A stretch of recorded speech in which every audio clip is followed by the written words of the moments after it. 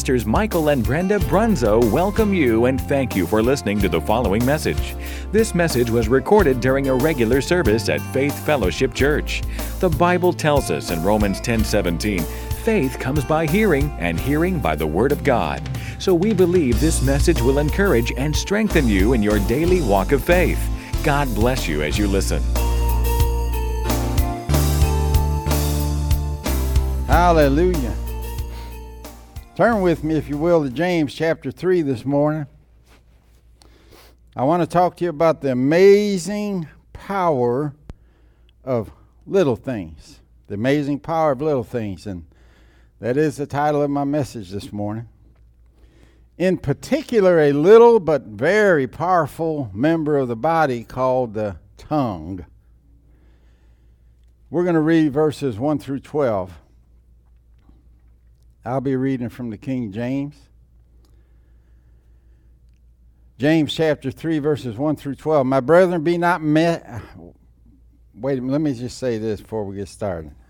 We're going to take this line upon line, precept upon precept, here a little, there a little. But we're going to analyze this passage of Scripture that we're talking about this morning, and we're going to make sure that we can extract out of it, at least at this point in time, every piece of revelation that we can get, all the understanding that we can get from here. I've been meditating on it for a while, and the Lord's been imparting things into my spirit, and I'm going to share them with you this morning. He says, my brethren, sistren, be not many masters or teachers, knowing that we shall receive the greater condemnation or judgment for what we teach. And this is not just talking about the fivefold ministry, apostles, evangelists, prophets, pastors, and teachers. This is talking about anybody that teaches what God says about His Word or the Word of God. And this could be you teaching or advising your children on the Word of God, or maybe co-workers or friends, or it might even be you teaching a Bible study, or just talking to somebody on the phone. If you're going to share God's Word, then you need to be careful that you share it correctly. Amen? He's not trying to discourage teachers. What he's trying to let us know is that teaching brings with it responsibility and accountability. So don't just be throwing your words out there, teaching or telling people things that are wrong, like healing isn't for today, and the baptism of the Holy Spirit is not for today, and that tongues is of the devil, or there is no hell. These are popular teachings nowadays. There is no hell, that your sin was forgiven once and for all, which is correct, but there are certain things that you have to do. God didn't die on the cross so you could stay the way that you are. He died on the cross to save our souls and renew our spirits and give us new life and eternal life. But you have to do something in return. This is not no accountability, no fault religion. This is about a relationship with somebody that loves you and that you love, and you should have enough respect and esteem for him and the things that he says that you'll not misquote him because it hurts your feelings or something, or because you don't agree with something God says. That doesn't change his word. Amen? And he's telling you that if you do teach like that, or you hurt somebody with your teaching, you're going to be judged for it. Amen? Then on the other hand, if you teach right and you help somebody with your teaching, you'll be rewarded. But that's why he said you'll be judged for what you teach, or that there will be consequences for it. And then in verse 2 he says, for in many things we offend all. If any man offend not in word or with the things that he says, he's not just talking about the teachers here, but now he's talking about anybody that speaks something. He's going to be responsible for his words. He says, the same is a perfect man and able to bridle the whole body. So this word perfect is not talking about perfection or someone who never makes mistakes. It means someone with self-control, someone that is fully developed. It means somebody that is mature in the things of God, complete. And James said, a man like this, a mature man, is able to bridle or control his whole body. That's a disciplined man. And any one of us can be that. Any one of us can be disciplined. So that word bridle means a line, a rope, or like the reins on a bridle that controls a big horse. It's something that gives direction or controls or changes something. You could call the cables on an airplane that go back to the rudders and cause the rudders to turn and stuff like that and flap up and down. That could be called a bridle. Any type of steering gear, it can be called a bridle. Any part of that steering gear can be called a bridle because it helps to control something. And he says that this man can control his whole body. And then James gives us some examples. He says in verse 3, "Behold, we put bits in the horses' mouths that they may obey us, and we turn about their whole body." So a bit is just a little part of a bridle. It's the part that goes in the horse's mouth. And I know there's other mechanisms and apparatuses and stuff that, including the reins and stuff, and the thing that goes over his head and straps on. But the bit is just a little part of that apparatus. And again, it's talking about controlling something. And the word bit is defined as something small. It's a piece, a portion, a segment, a section, or a little part. In other words, it's something little.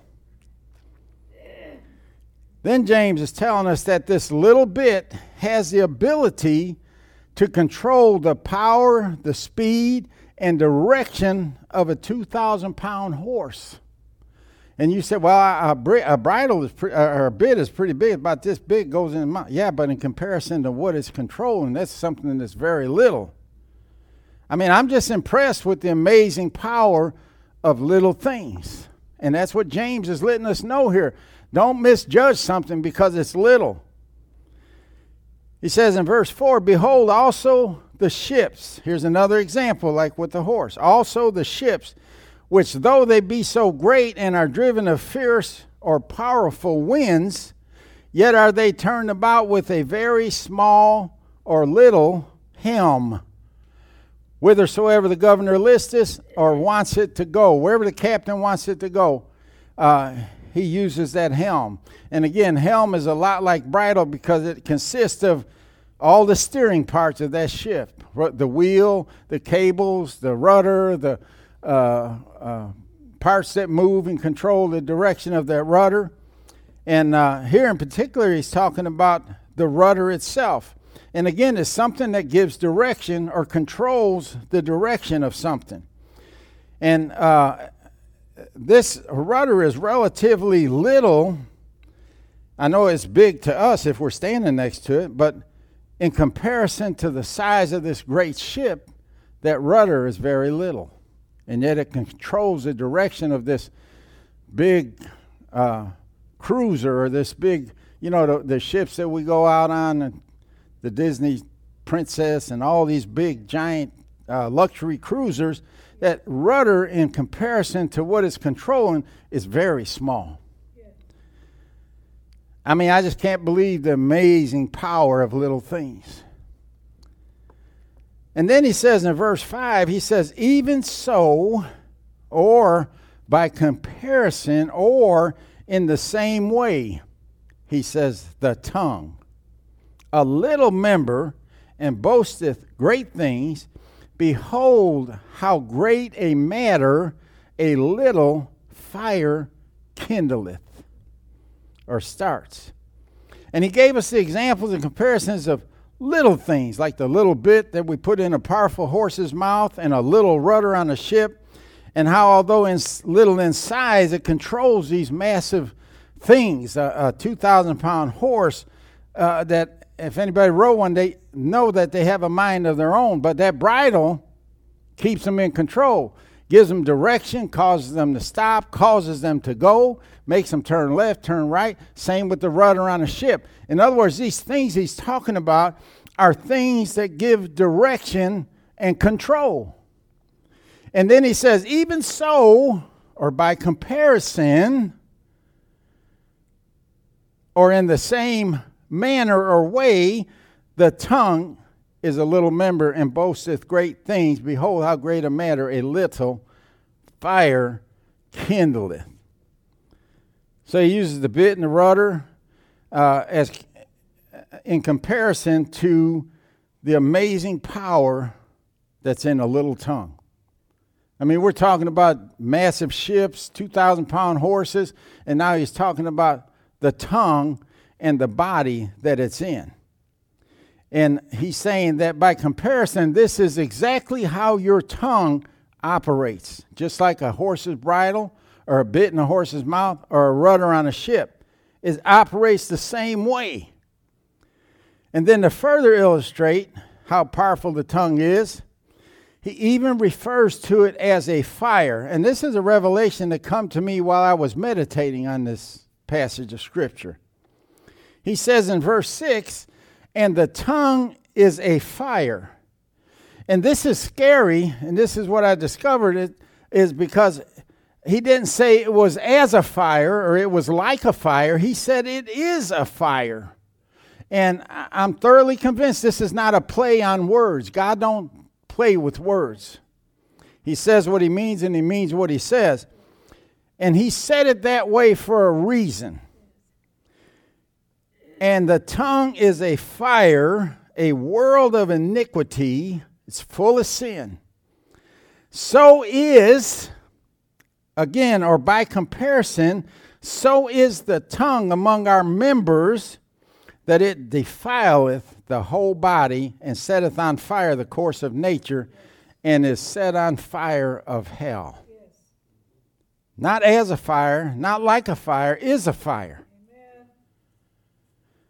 James 3 verse 5 in the AMP says, in the same sense, the tongue is a small or little part of the body, and yet it boasts of great things. And then the Amplified comes right out and says, see by comparison how great a forest is set on fire by a small spark.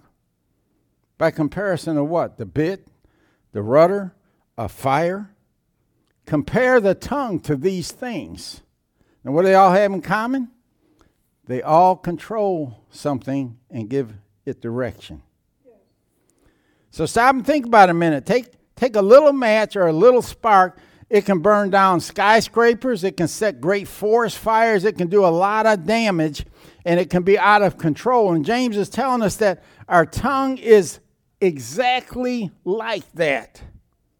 It's like the little bit in a horse's mouth. It's like the little rudder on a great ship. And it's like a match or a spark.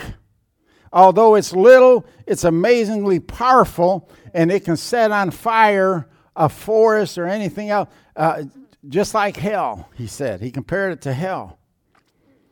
So don't ever underestimate, I get my tongue all tangled up. Don't ever underestimate the power of little things. That's right. Just like that match or spark, it may be little, but it has amazing power to grow into something that is big and totally out of control. And it can tremendously affect the direction of your life. Yes, it can. I'm convinced that this is the reason that a lot of people's lives are so messed up.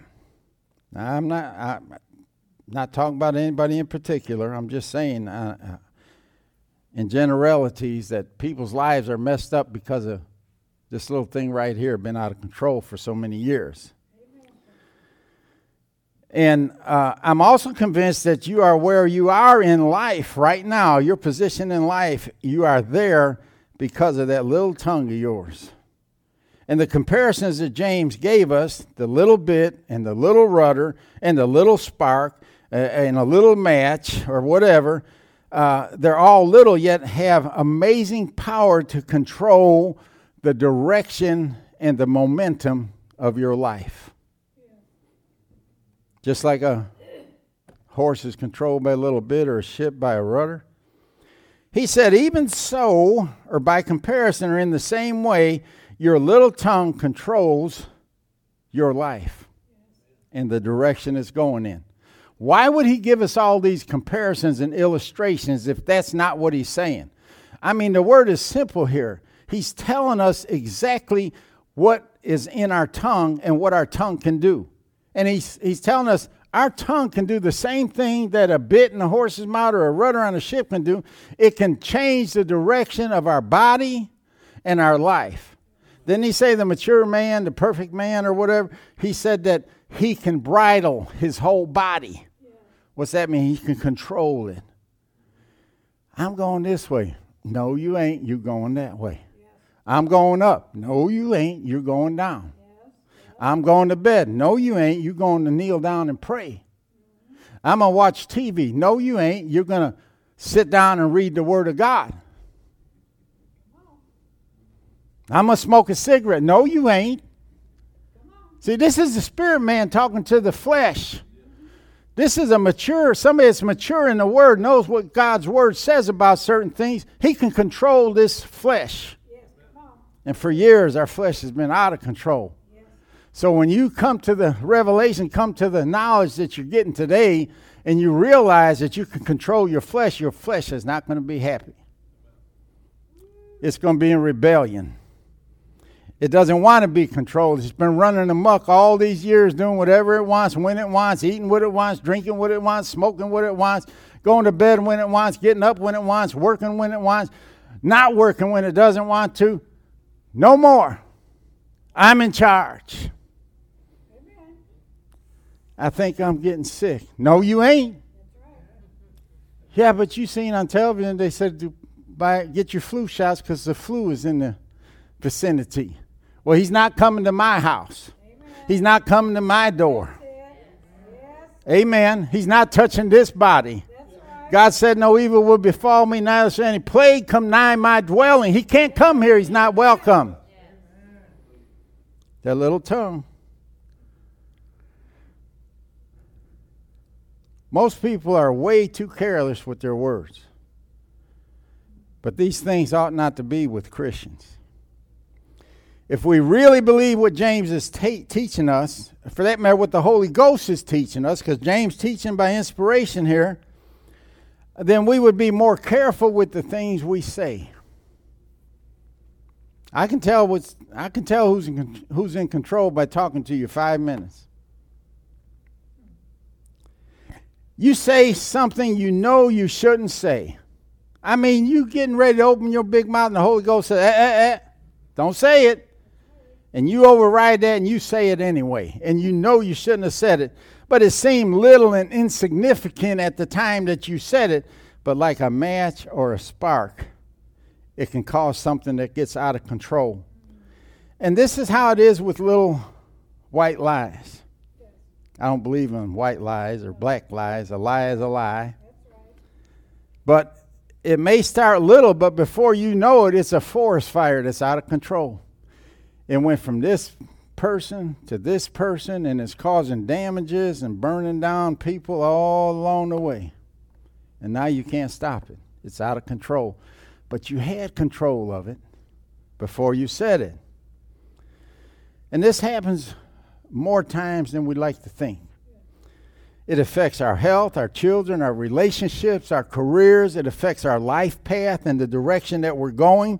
I mean, how many times have people just couldn't keep their peace and let their boss have a piece of their mind? And then the next weekend they're standing in the unemployment line waiting to register for unemployment or unemployment benefits. The words you speak, your little tongue can change your life and the people that you're speaking them to. If they embrace what you say and believe it, it will change the course of their life. And you'll be responsible for it. That's what James was talking about. You'll be accountable for that.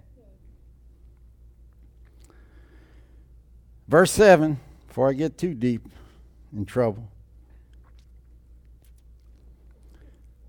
says, for every kind of beast and of birds and of serpents and of things in the sea is tamed and hath been tamed of mankind. Mankind can tame God's creation, God's creatures. He can tame them.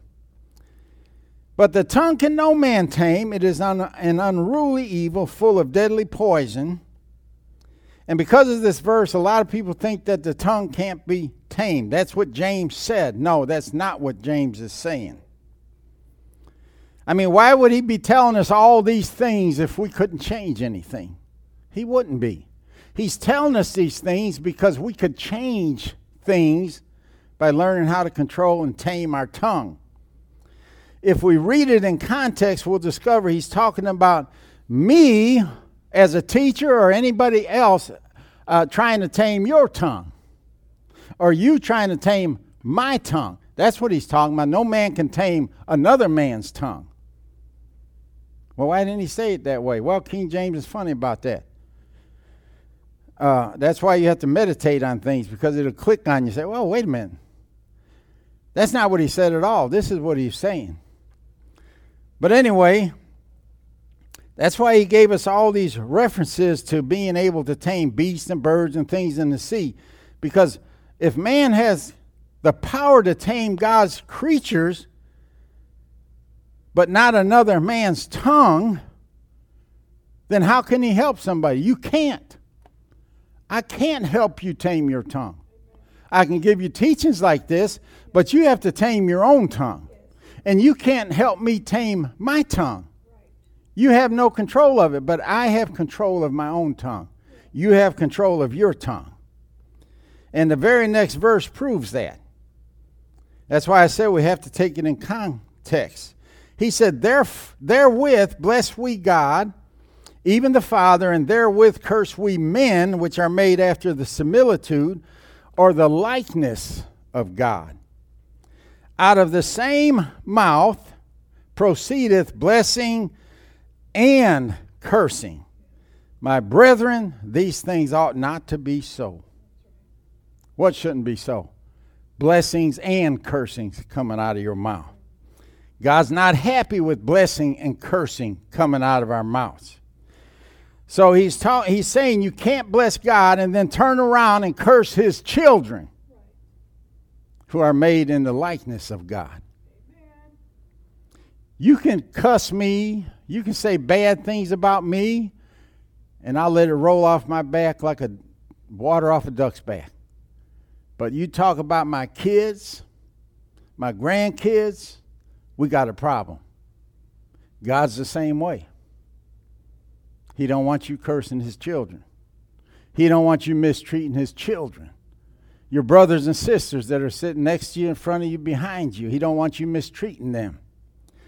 Don't stand up here on a Sunday morning or Wednesday night and say, oh, Jesus, I love you so much. I praise you. You're my God, and I'm your child, and I'm so... And then have odds against your brother and sister. That don't get it. That don't cut it with God. You can't bless him out of your mouth and then turn around and curse his children out of the same mouth. But anyway, here's my point. If blessing and cursing can come out of the same mouth, then that means what? You can control or tame your own tongue. You decide whether blessing or cursing comes out. You decide what you're going to say. And if you can't do that, then you're lacking maturity and you're lacking perfection in the Word of God. You need to spend more time in the Word of God. You need to get more discipline because your body is running wild and you don't have hold of the reins. In other words, you don't have your body bridled. Your flesh is running every which way that it wants to go, and you are out of control of your life. I know it's tight, but it's right. See, we choose what comes out of our mouth. We choose whether or not we want to control this tongue. We have the power and the ability. Don't think you can't. James wouldn't have said, or God wouldn't have said all these things if we couldn't change something. Well, I just can't help myself. They made me so mad I had to let it rip. Now, the only reason you let it rip is because your wife is smaller than you, or in some cases your husband is smaller than you, or the person you were talking to or let it rip on is smaller than you and weaker than you, and so you let it rip.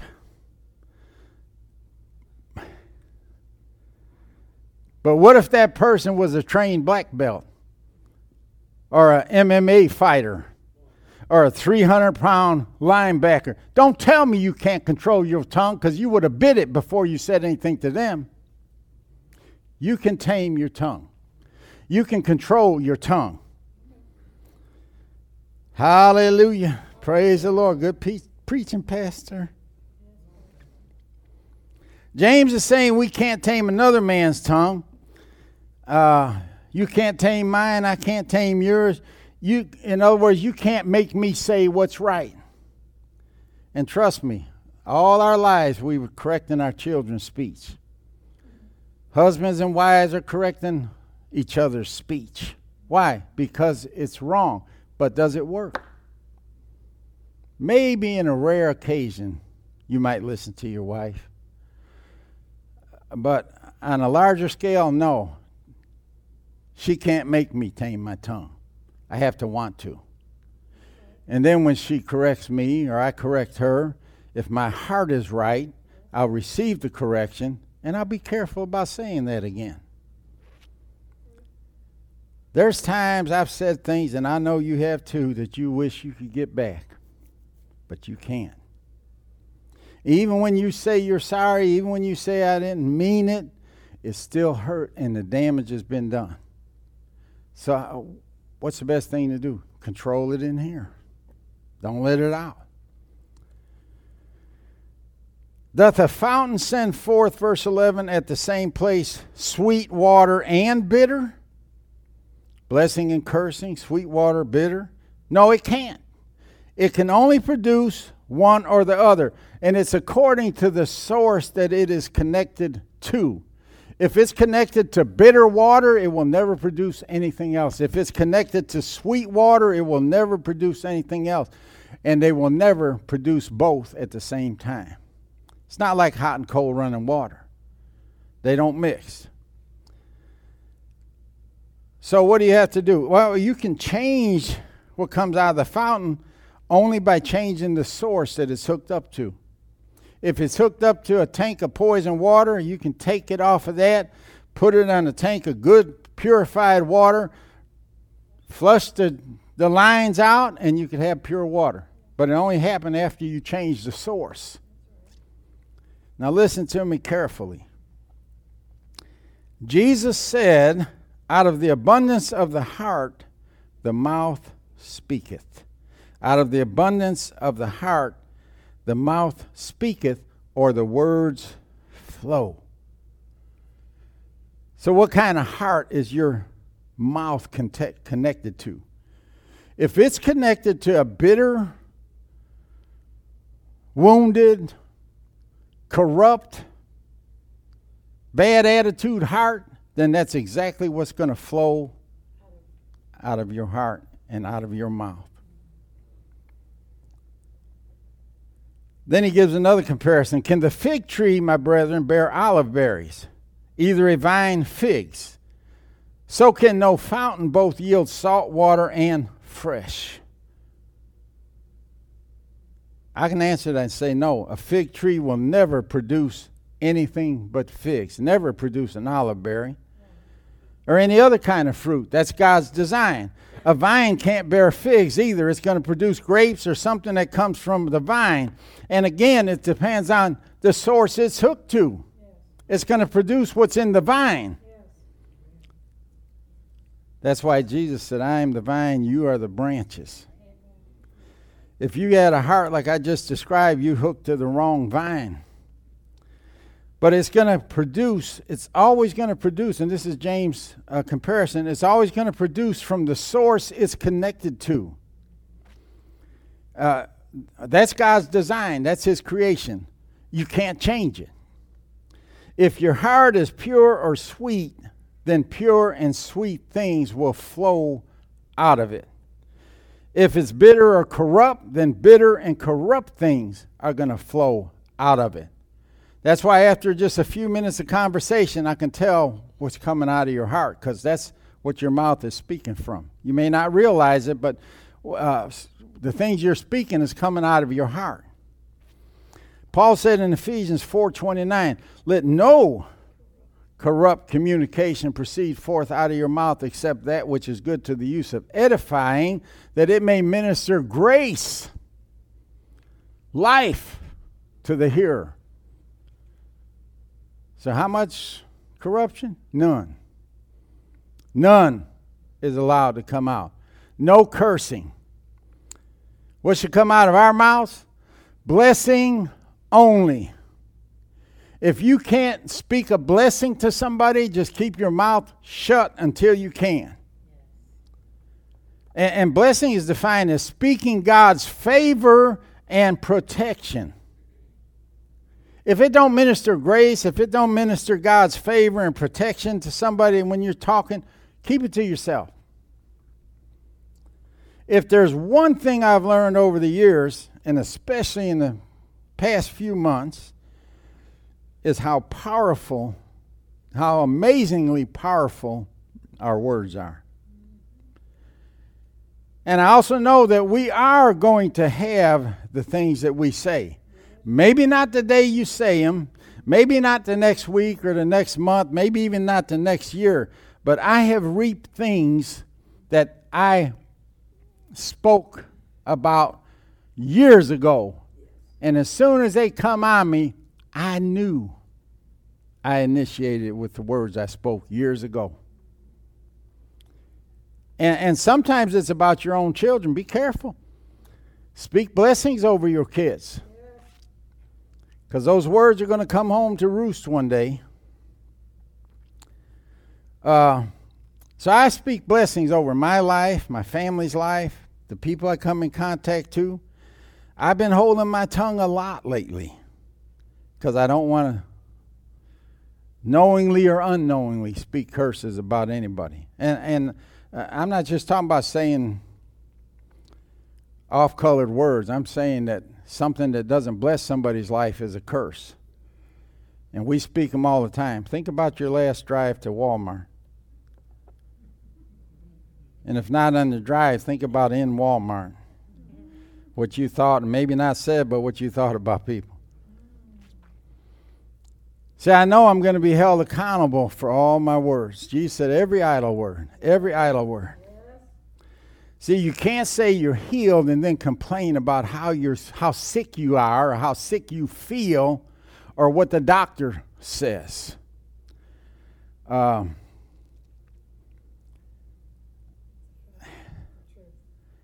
I asked I went for a blood test, and I had something in my blood, and I said, is it safe for me to go to church and minister this Sunday?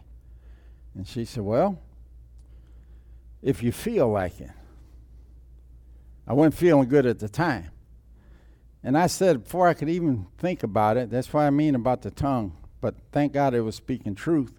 But right out of my heart and out of my mouth, I said, thank God I don't go by feelings. I don't know if she understood it or what, but I knew it as soon as I said it. And I wish I hadn't have said it, but it came out, and it wasn't a curse. It was a blessing to me and Pastor Ed. I know maybe she didn't understand it, but it was a blessing. If I went according to feelings or anybody else goes according to feelings, you won't get a whole lot of things done. You get things done by overcoming feelings. And we don't walk by feelings or sight. We walk by faith, right? Hallelujah. But anyway, you can't say you're healed and then complain about how sick you are or what the doctor said about your illness. And you can't say, my God supplies all my needs according to his riches and glory by Christ Jesus, and then talk about how poor and broke and in lack that you are. That's bitter and sweet coming out of the same mouth. God said these things ought not to be so. That's right. Praise the Lord. God's word says by Jesus' stripes I'm healed. Amen. That's a blessing. A blessing just came out of your mouth. Especially if you tell somebody else, I know you're not feeling good, brother, sister, but I'm telling you by Jesus' stripes you're healed. That's a blessing. You're speaking God's favor towards them. Yes. Oh, but I feel like I'm dying. My blood pressure is off the charts. My sugar is off the charts. My bones are aching. I think, I got a fever. No, you can't speak that.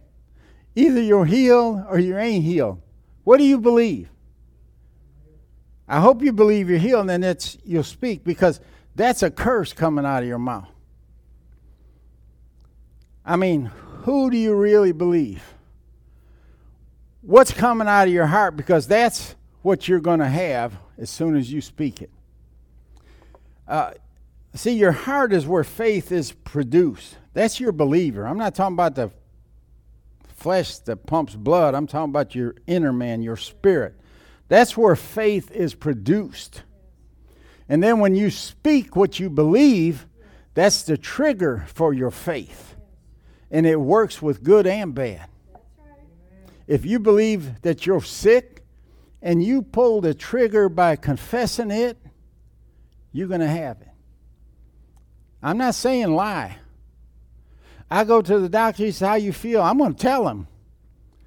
But that's not what I believe. Amen? See, when you start doing that, your mouth is not synchronized with your heart. In other words, you're believing in your heart that you're healed, but your mouth keeps talking about your sickness and what the doctor said. That's not synchronized. It confuses your heart. It confuses the inner man where faith is developed and produced. Now your heart is confused. Wait a minute, you said you're healed, but you're not speaking the same thing. I don't know what to believe. So you can tell a lie or you can tell the truth, and your heart is going to say, I ain't falling for that again. You say you're healed, but I know what you believe in here. So I ain't even listen to you. Your heart don't know who to listen to, what to believe, and it's going according to what you're saying. That's why it's so important to get into God's Word and meditate on God's Word so your heart is saturated with God's Word and the right belief system and the right faith in the right things is being developed and produced, so that when you go to speak out of your mouth, you don't speak the way you feel. You don't speak what the doctor said. You speak what your heart knows. By his stripes, I'm healed. He said he'll prosper me everywhere the sole of my foot treads. My bank account don't look like it, but I'm believing in here that I will prosper. I'm believing in here I will, all my needs are going to be met according to his riches and glory. And then I hook that up with my mouth. And that's how you produce faith out of your heart. Get your heart right. Get the source right before you let the mouth flow. You can't talk death, lack, doubt, worry. You can't talk stress. You can't talk worst case scenarios. You can't talk any of that stuff. You can only talk what God says. I remember my days in the military. That drill sergeant would come into that bunkhouse, 0500, blowing a big whistle and banging on a trash can lid with a stick. You talk about rude awakenings. And the rule was your feet better be on that floor in about 2 seconds, or he'll turn you over in your bunk. So thank God I was blessed enough to have a lower bunk, because I just swing off the bed and let my feet rest on the floor. The guy in the top bunk had to jump, land on his feet and be standing there like this. That was the rule. We couldn't change it. But people nowadays, they want to be woke gently. Not with a loud alarm, but a sweet little gentle chime that they don't hear for 15 minutes. And then when they do hear it for the first time, they hit the pause button 5 times before they finally get up grumbling and complaining, and they still get up all Twitter-baited. But anyway, I swing my feet over so they touch the floor, and I sit on that side of the bed, and I would let cursings pour out of my mouth. Off-colored words and curses. And I say, oh, man, I am so tired. I don't feel like I even slept. I ain't going to make it today.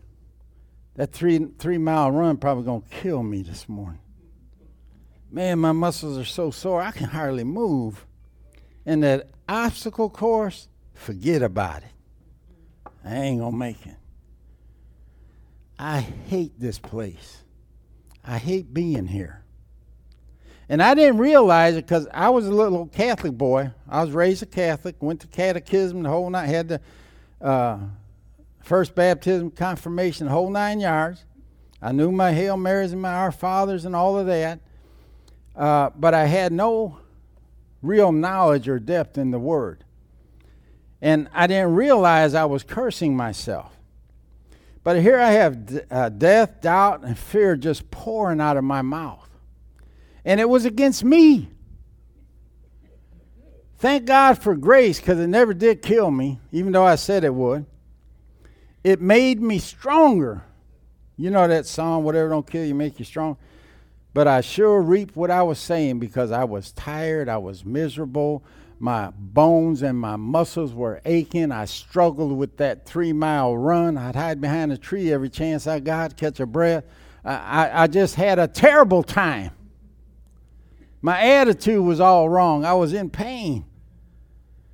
But without even knowing the Word of God, I come to the realization that, listen, if I'm going to make it through boot camp, I'm going to have to change my attitude. And I'm going to have to start speaking more positive and less negative. And I, like I said, I didn't even know the Word. I didn't even know that the Bible said that stuff. But it's amazing how after that, when I changed my attitude, started speaking better things or blessings out of my mouth instead of cursing, how much better my day went after that. Instead of getting up and whining and complaining and cursing myself, I said, I'm going to overcome tiredness and sore muscles. I said, this is going to come. This is going to pass. These sore muscles are going to pass because I'm going to get used to this stuff. I'm going to burn that 3-mile run up this morning. And obstacle course, you watch yourself. I'm going to set a world's record today on the obstacle course, you know. And I didn't just let my feet sit on the floor while I was trying to recover from not sleeping or whatever. I jumped up just like that guy in the top bunk. I was standing right alongside of him, ready to get my day and conquer it. Again, no knowledge of the Word at all. But just changing my attitude changed my whole life in the Army. And I made it through boot camp. Where I really believe I wouldn't have made it if I didn't change that. I may go a few minutes over today. I hope you don't mind. I told Pastor Ed this morning, now I know what Jeremiah was talking about. The Word is like a fire shut up in my bones. I told her if I don't get it out, I'm going to explode, didn't I? But can you see the difference between speaking blessing and cursing? God says cursing or curses should never come out of your mouth. Negative, corrupt, bitterness should never come out of our mouths. Never. Oh, the amazing power of little things, especially that tongue. Everybody knows Proverbs 18:21 tells us that death and life are in the power of the tongue. Yes. So which one should come out? Life or death? Blessing or cursing? I give you a clue. Life, blessings. Open book test. You just passed. But here it says, death and life are in the power of the tongue, and they that love it shall eat the fruit thereof. You're going to eat what you're spewing out of your mouth.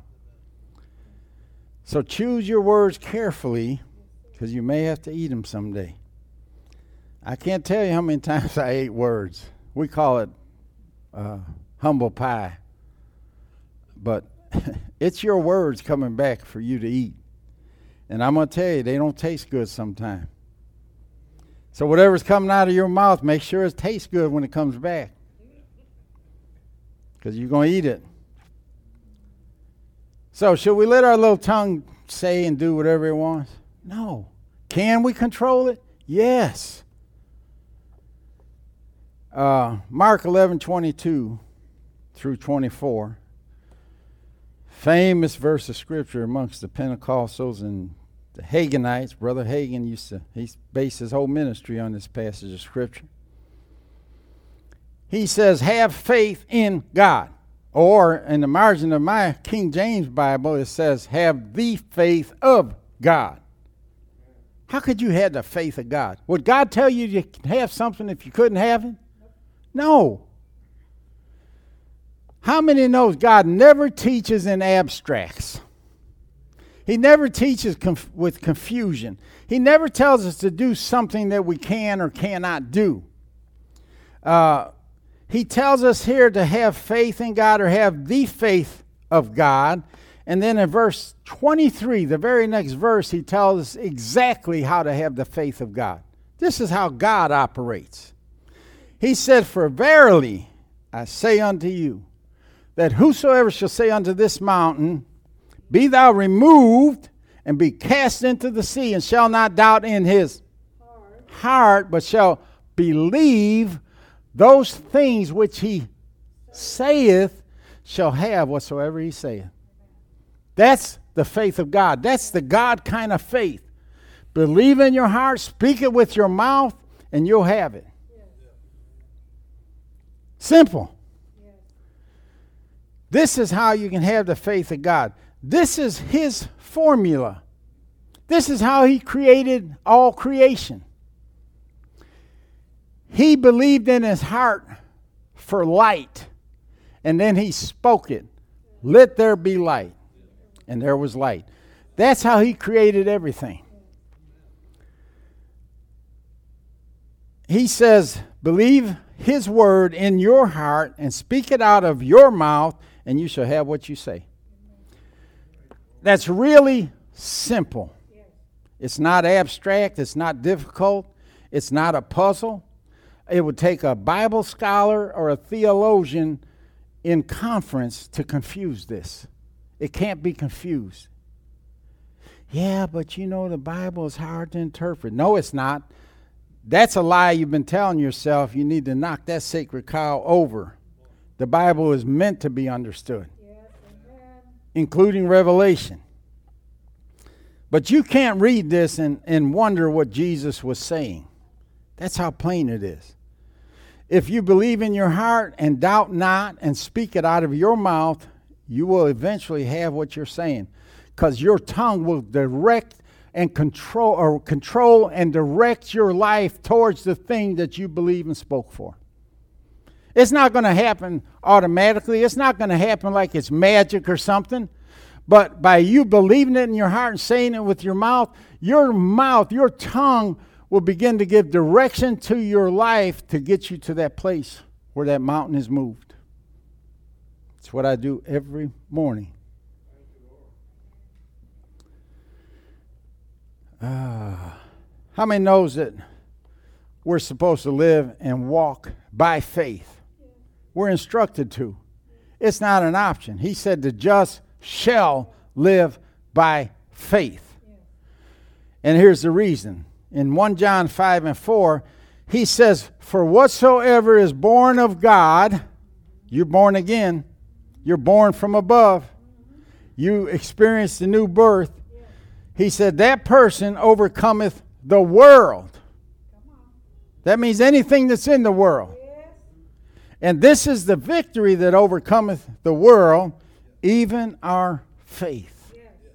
Even our faith. With your faith, you can overcome everything. That's why walking in faith is more important than everything. I knew I was going to be here today. I knew I was going to be here today. No matter what they said, I would say, yes, ma'am, thank you, I appreciate that. But in here, I knew I was going to be here. And that's what I spoke.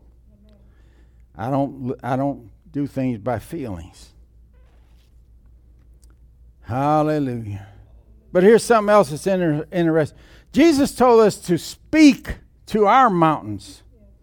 And mountains are obstacles that either hinder or slow down or stop your forward progress. You're believing in here and you're speaking out of your mouth, and all of a sudden you keep coming up on these obstacles and you keep coming up on these obstacles, and it's the devil hindering you and keeping you from getting what you're believing and saying for. And Jesus says, speak to that thing. Speak to that mountain. Tell it to uproot itself and cast itself into the sea. You're speaking to the obstacle. It's still there, but I believe in my heart and I'm speaking with my mouth that it's going to move. That lack and poverty is going to move. That sickness and disease is going to move. That problem my kids are having in school is going to move in Jesus' name. And then God will begin to direct your spirit, and the things you're saying will begin to direct your life in that direction. And it may lead you to a school board meeting or a PTA meeting to straighten some things out in the school. Or it may lead you to get to the end of the Word some more and find out what God says about your situation. That's right. So that you know you're speaking the right things. Yes. Yes. He says, speak to your mountain. Yes. Move them by believing and saying and saying and saying. Yes. He said, whosoever shall say unto this mountain. And I'm sure Jesus was pointing to a physical mountain as an illustration, as an example. Be thou removed and be thou cast into the sea, and shall not doubt in his heart, but believe that those things which he says shall come to pass. He'll have it moved. Yeah. It'll move. That obstacle will be moved. So your believing, again, has to line up with your saying. And your saying has to line up with your believing. The Lord is teaching us to speak against obstacles that stands between you and the desires of your heart, the things that you really want. And your words are so important. He didn't say believe what God said. He said we have to believe what we're saying. Now it helps when your saying is lined up with God's saying. And it helps when you're saying what God said a lot more than you're speaking what you think or what your feelings are. That's why it's so important we know the Word, because when I speak to a mountain, I want to tell the mountain what God said. But it's coming out of my mouth. It's my mountain. And God didn't tell us to move the mountain. He just says speak to it. And if you sincere in your heart and believe in your heart and you speak that to that mountain, God will move the mountain. That's not your worry. Hallelujah. But you must believe God's word and what he's teaching us here, that we need to have faith in our words. You know, there's so many people that lack confidence and they're so down on themselves and they feel so inferior and everything that they won't speak at all, let alone speak boldly about something. But God is not telling us to patty cake the mountain or whisper to the mountain. He's telling you speak to your mountain. And I bet you Jesus, in giving that illustration, he was bold. He said, whosoever shall say unto this mountain, be thou removed and be cast into the sea. I know he was bold about it. Yes. You know, Jesus cursed a little fig tree, and the next day all the leaves fell off. Yeah, but Jesus didn't just curse it. He spoke to that tree. He said, you be cursed. No more fruit coming from you from this day hence. And I'm telling you, the disciples probably looked at him like he was crazy. But the next day, it was not only dried up, but it was dried up from the root. You got to get to the root of things. It's not just the illness and the symptoms that you're feeling. What's causing them symptoms? That's what you speak to, the very root of it. You want to dry it up from the root. Because if you just deal with the symptoms and the surface, the root, as long as the root is there, it's going to keep coming back. I'm going to close with one of the most outstanding examples of what I've been talking about all morning. And hopefully this will tie everything together for us. Jairus. Everybody knows Jairus. He was a prominent religious, a prominent, well-to-do, wealthy religious leader. He comes to Jesus, and the Bible says he fell at his feet. So already, I'm beginning to see some outstanding characteristics about this wealthy religious leader who was usually very pompous. You know, religious leaders are very pompous. You can't tell them nothing. They know everything, and they're snooty. Yes. But not this man. He fell at his feet, which shows us a tremendous amount of humility, which is always the best way to approach God. Amen. He approached God with humility. Yeah. Mark said that Jairus prayed Jesus, not prayed to him, prayed him, Lord, please. And actually praying him means the raising of the heart and mind to God. So he's raising his heart and his mind to God. He don't care what it looks like in his very expensive robe and his elaborate colors and everything. He's kneeling before the Master in humility. Luke said he besought him, which means that he entreated him, he implored him, he asked him urgently and fervently.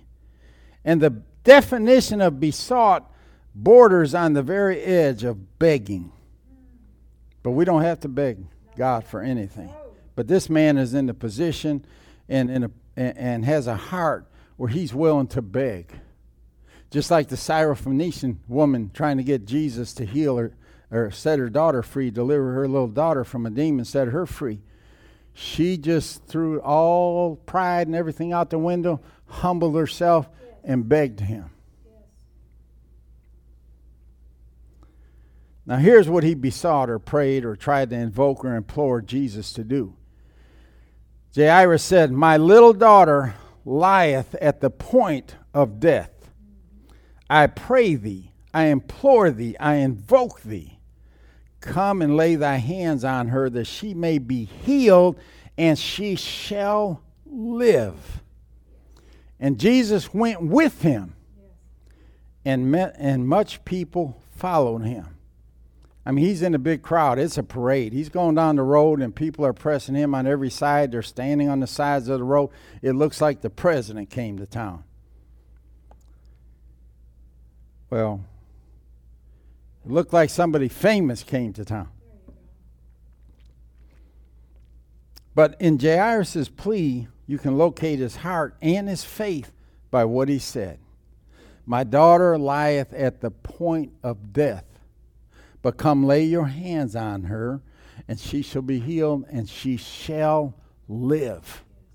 That's what he's got in his heart. That's what he's believing. He spoke it out of his mouth, and that was all it took to get Jesus to come and do what he believed and spoke. Amen. Jesus turned and went with him. Yes. But then, let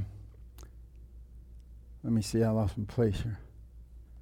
Okay, in Jairus' plea, we locate his heart. He says, my daughter is dying. That's a bad report. That's a curse. But unfortunately, it was a fact. Doctors' reports are facts based on their findings according to the test that they ran for you. And he's just stating to you what he found. That's not the final. It's not the truth. Yeah, it's not the truth. That's right. It's a fact, but it's not the truth. So you say, thank you, doctor. I appreciate that. Yeah. I'm glad you found it. And then you start developing a belief in your heart. Not in that report, but in God's report. So he'll give you a report, but it's not the truth. So we're going to stick to God's report. I mean, is the arm of the Lord, we preached on this a couple weeks ago, is the arm of the Lord going to be revealed to you based on the doctor's report or based on God's report? Isaiah said, whose report shall you believe? That's whom the arm or the power or the anointing or the healing power of God is going to be revealed. I don't want his arm revealed in that doctor's report. I want his arm revealed in the report that Jesus said, by his stripes we're healed. Now I want to see the arm of God move. And I'm telling you, it overwrites and negates any report any doctor could ever give you. And you know I love my doctor. I don't have anything against doctors or modern medicine or medical science or anything like that. I just have more faith in what God says. But anyway, he's on his way to Jairus' house, and this desperate woman who was sick for 12 years comes behind him in the press and touches him.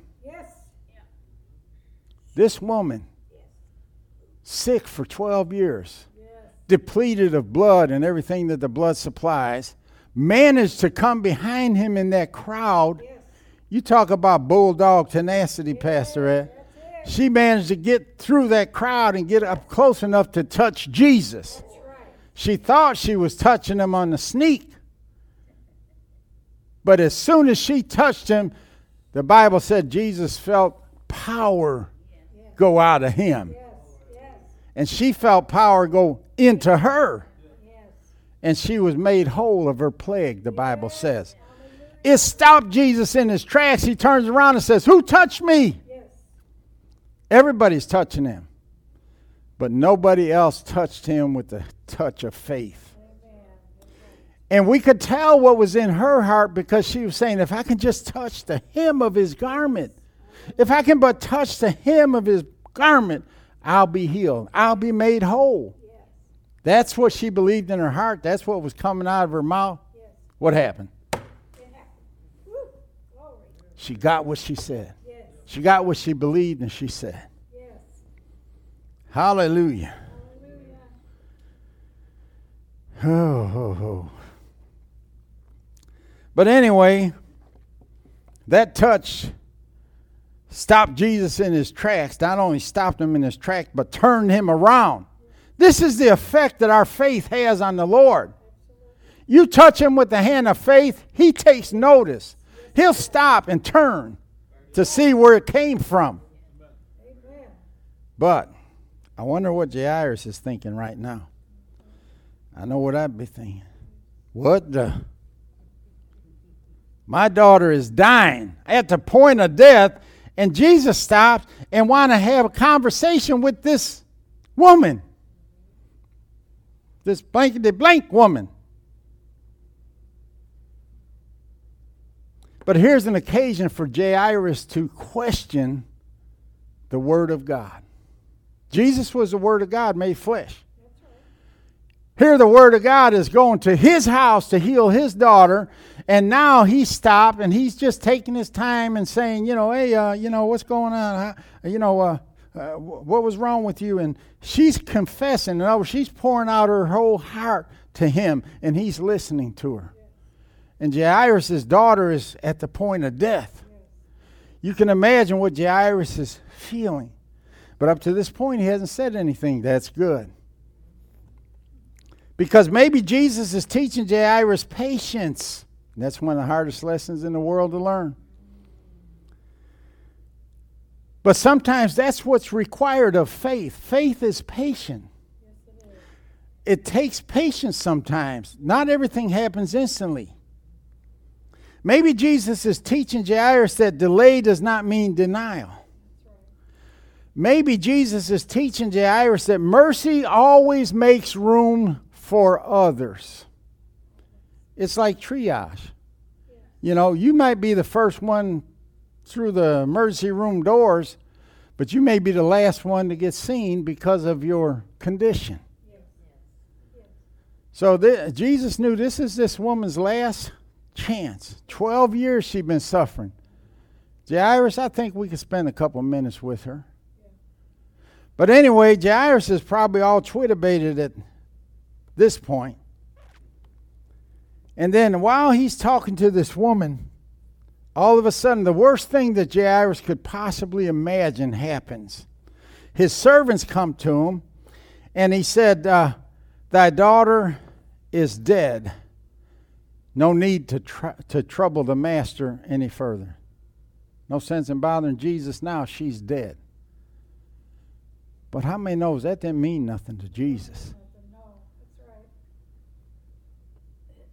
But as soon as Jesus heard the words, he immediately turned to Jairus. I just picture his head snapping. Do not fear.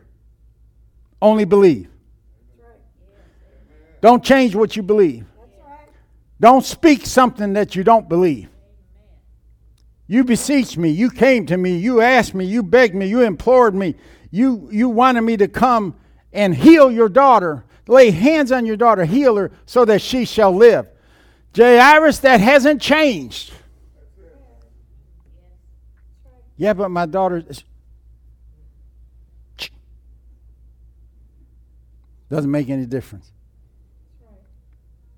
I mean, Jesus said that could it be because the words of Jairus' mouth could have caused death or life in his daughter? Death and life is in the power of the tongue. Jairus, hold your tongue. Hold your confession. Keep believing and keep saying what you started out saying. In other words, be careful what you say. Watch your mouth. Life and death is in there right now. Don't release death. It could be the difference between life and death for your daughter. Jesus is teaching Jairus that although the circumstances have changed, your daughter's no longer sick, she's dead. The circumstances have changed. My word has not changed. My word is still the same. I don't care if she's dead. I'll raise her from the dead, which he did. That didn't make any difference to Jesus. Jesus is not concerned with time itself. He's teaching Jairus that although the circumstances have changed, it doesn't change the word. It shouldn't change what you're believing, and it shouldn't change what you've been saying. Yeah, but. No, yeah, but nothing.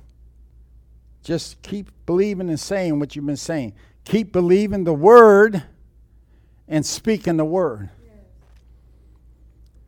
Now, wait a minute, Jesus. She's dead. Too late now. I don't know why you had to stop and talk to that woman. I came to you first. You was coming to my house, and you stopped. And because you stopped, my daughter's dead. She'd have stayed dead. I'm going to tell you right now, she would have stayed dead. Why? Because the power of life and death was in his tongue. She was 12 years old. She was a minor. She was under his responsibility and authority. He controlled her life. Isn't that interesting? I mean, she's 12 years old. The woman had an issue of blood. We'll say that for another day. So Jesus would have raised her from the dead. It didn't make any difference. He did. He said, be not afraid, do not fear, but only believe. Believe what? Believe what you've been believing. Believe what you've been saying, and keep believing it and keep saying it. The circumstances have changed, but what you believe and what you say, what my word tells you and what you say doesn't change. Keep saying, come and lay thy hands on her, and she shall be healed and shall live. Yes, yeah, but she's dead. No, yeah, but nothing. Keep believing. Yes.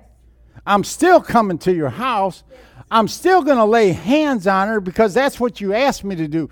I don't need to go to your house. I didn't need to lay hands on her. But that's what was in your heart, Jairus. That was where your faith was. And I met you right where your faith was. Because I healed a centurion's servant. And he said, you don't have to come to my house. Only speak the word. So his faith was in the spoken word. And Jesus spoke the word and healed his daughter or servant from afar. He didn't have to go to Jairus' house. But Jesus obliged him because that's where Jairus' faith was. And you may not be a man or a woman of great faith, but God will meet you where your faith is. Yes, hallelujah. Let me close this. So, Don't ever be defeated by a bad report.